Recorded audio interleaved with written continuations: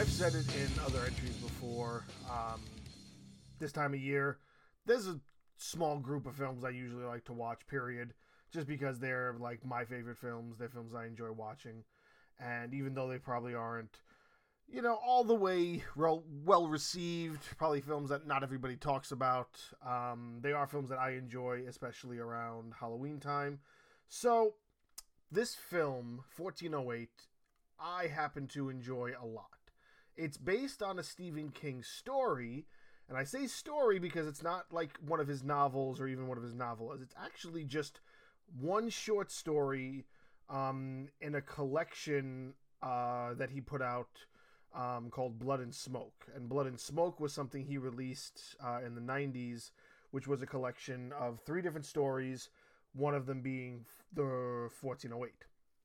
Now, what 1408 is, for those who have never seen it before, it's a film from 2007 starring John Cusack, and it also has performances by Samuel L. Jackson, Tony Shalhoub, what's the wife's name? Mary McCormick, I believe is the wife's name. She's a well-known actress. And it's about this author who goes around and kind of critiques haunted hotels in, like, the world.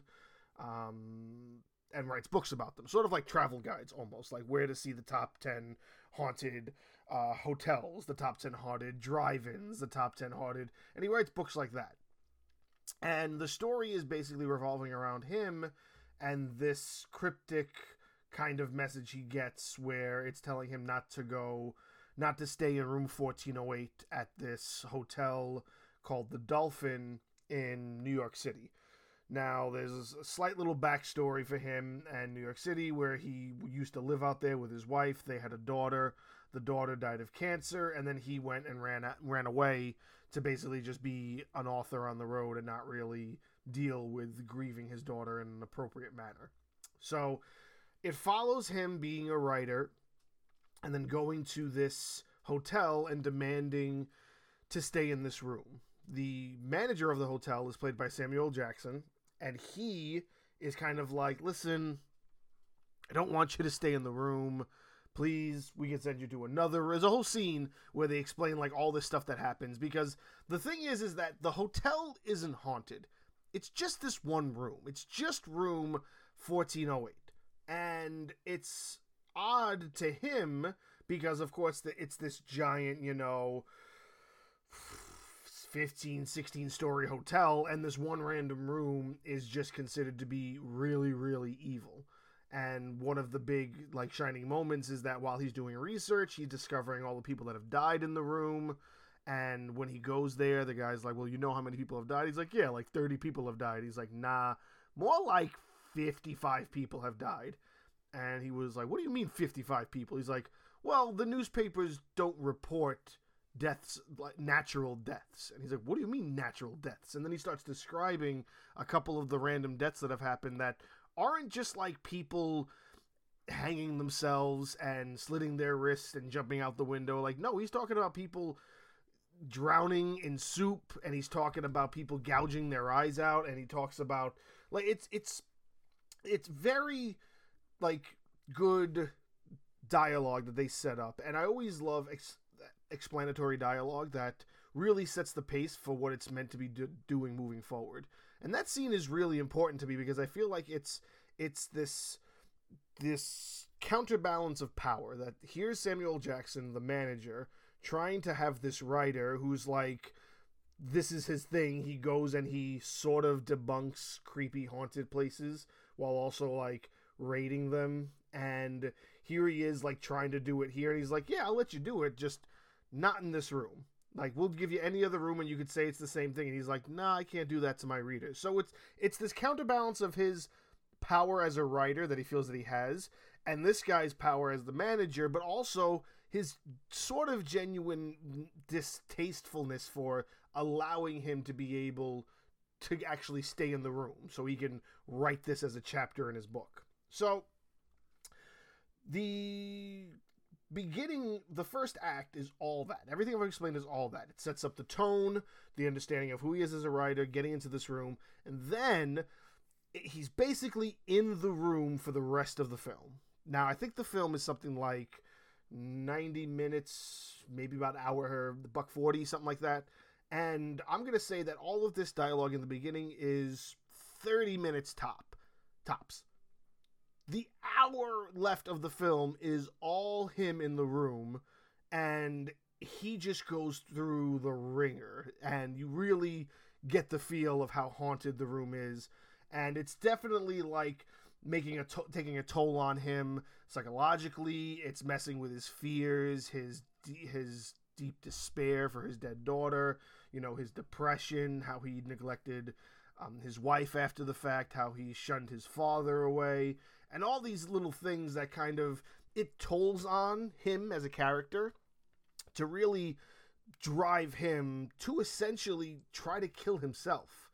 And that's what the room sort of does. And the room is sort of this chamber of real genuine depression that just compresses on a person's mentality and really pushes them to the brink of like, you can't control it anymore. You're going to do something really bad to yourself or to somebody else. Now, the reason I say it's at least an hour is because once he starts getting settled in the room and all the creepy stuff starts happening, like he'll eat the mints off the pillow, then he'll go to the window. All of a sudden, the radio starts playing a song. He turns around. The mints are right back on the pillow, and the clock on the radio jumps from like whatever time it actually is to it being a countdown clock of an hour. And that's the whole premise, is that nobody lasts in this room for more than an hour. So he goes through all of this stuff in the room, and he's being shown all of this stuff that's really meant to toll on your mind. I'm trying to find the right words to explain it, but some of it is actually correlated with him, and the rest of it is just correlated with possibly other people that have stayed in the house, but also just meant to kind of freak him out and get him scared and rattle his mental state. And that's why the movie is sort of this psychological thriller in the same fashion, because it really is tolling on him mentally. So much so that there's a whole point where he sort of escapes and winds up being out, and it actually winds up being that he wakes up from this accident, and then he starts living his life, and he starts reincanting that the whole 1408 thing was just a dream. And then he's living for like a good 15 minutes. They're showing you him outside trying to get his life together because this dreamscape kind of showed him what he was really doing to himself, and he wants to change that. Now, jump forward a little bit of time, and he winds up getting caught in like this post office where he starts seeing people that he recognizes from the hotel. The whole room starts crashing, and then lo and behold, he's actually in the room. And this was another trick the room was playing on him. The room made him believe he had actually escaped the room, and he really didn't. So it's this really crucial moment where he's sitting there dumbfounded, and he just starts screaming like, "I was out! I was out!" It's just so good. And John Cusack is really, really good in this role, especially when it comes to kind of him playing it all out by himself, essentially. He really is by himself for a good portion of time.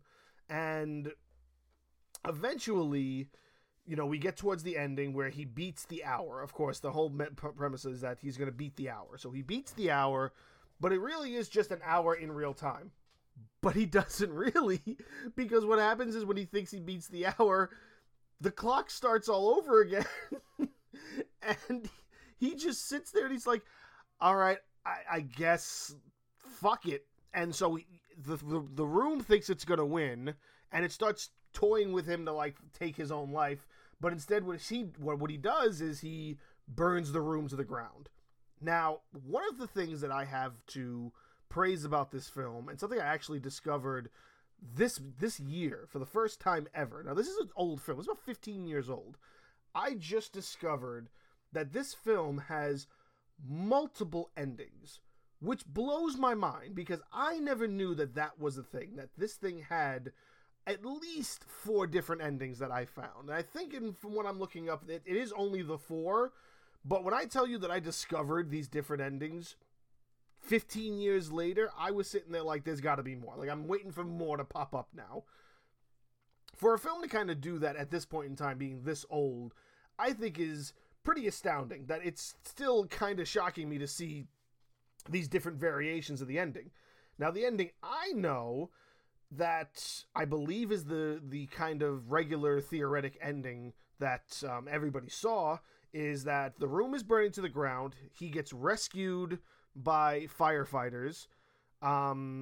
His wife comes back into his life, and they're like trying to get back together. But one of the tricks that the room tries to play on him is the room tried to use his daughter as this way of like, Daddy, I miss you. Come and join me. Kind of trying to toy him to like kill himself so he can be with his dead daughter. But she doesn't believe that happened. Like, of course she doesn't experience it. So she's like, whatever happened in that room is happening in that room. Let's just not talk about it. And then it jumps in some time where he's recovering from the fire. He's moving back in with her. And there's this moment where he like finds all the stuff that he had with him. One of the things he carries out through the entire film is this tape recorder. It's a very old school writer thing to do. I do it myself, is to walk around with a tape recorder to make sure you catch your ideas. You can record full things that you want to eventually write down later. And that's essentially like his writing tool, his sidekick. And he goes with it all the locations, and that's how he kind of narrates what he's doing for the movie, but also for himself as a writer who will later write down all of these things. So he finds this tape recorder in a box that they're moving around, and it's like essentially burnt to a crisp almost, but it still works. So he tries to turn it on, and it does the whole like wonky tape thing, but then eventually it starts actually playing. And what it plays is this interaction he has in the room with his daughter. And the scene ends with the mother hearing it, dropping the box she has, and being shocked that, like, she's experiencing that, and he's just staring at her like, it's this moment of, like, truth where he's like, yeah, I was serious. Like, this is what the room did to me, and here's my proof. They don't say it, but that's what's happening in the scene. So that's the ending I knew. There are 3 other endings. One is that exact same scene, except the wife now is in another room. He hears the tape and he looks at his wife, but his wife doesn't hear the little girl on the tape. And that's how the scene ends. So that's a little bit of a weird, like, alternate ending. I don't know what the reason for that ending to exist is. But then there's another one where during the little trick that the room pulls on him, where he's out of the room, he writes the entire experience he goes through in the room up to that point as his next novel, and then he like is meant to mail it out. So now that's in a like almost alternate reality or a dream state where this happens. So there's another ending where in that fire, John Cusack's character, the author, dies, and they're cleaning out his like office, and then it shifts over to the perspective of his agent, played by Tony Shalhoub.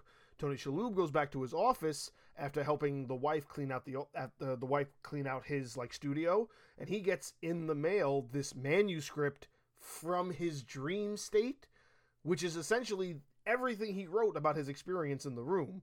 So it's the exact manuscript he wrote in a fake reality that never existed because it was a trick. So I understood why that ending was never used, because it still doesn't even make sense to me the more I think about it now. Even better than that, the 4th ending that I've experienced, which is probably the ending that I dislike the most, is that he dies in the fire, and the next scene is his funeral, where it's the wife and it's the agent, and they're kind of mourning him and they're burying him. And then out of nowhere, Samuel Jackson as the manager shows up with a box of his belongings, and the belongings include anything that they found in the fire. He tries to give it to the wife, and the wife's like, now's not a good time, I really don't want any of these things. And so he goes back to the car and he opens it, and it's the tape recorder from like the other 2 prior endings. And so for some reason, the manager decides he's going to play it.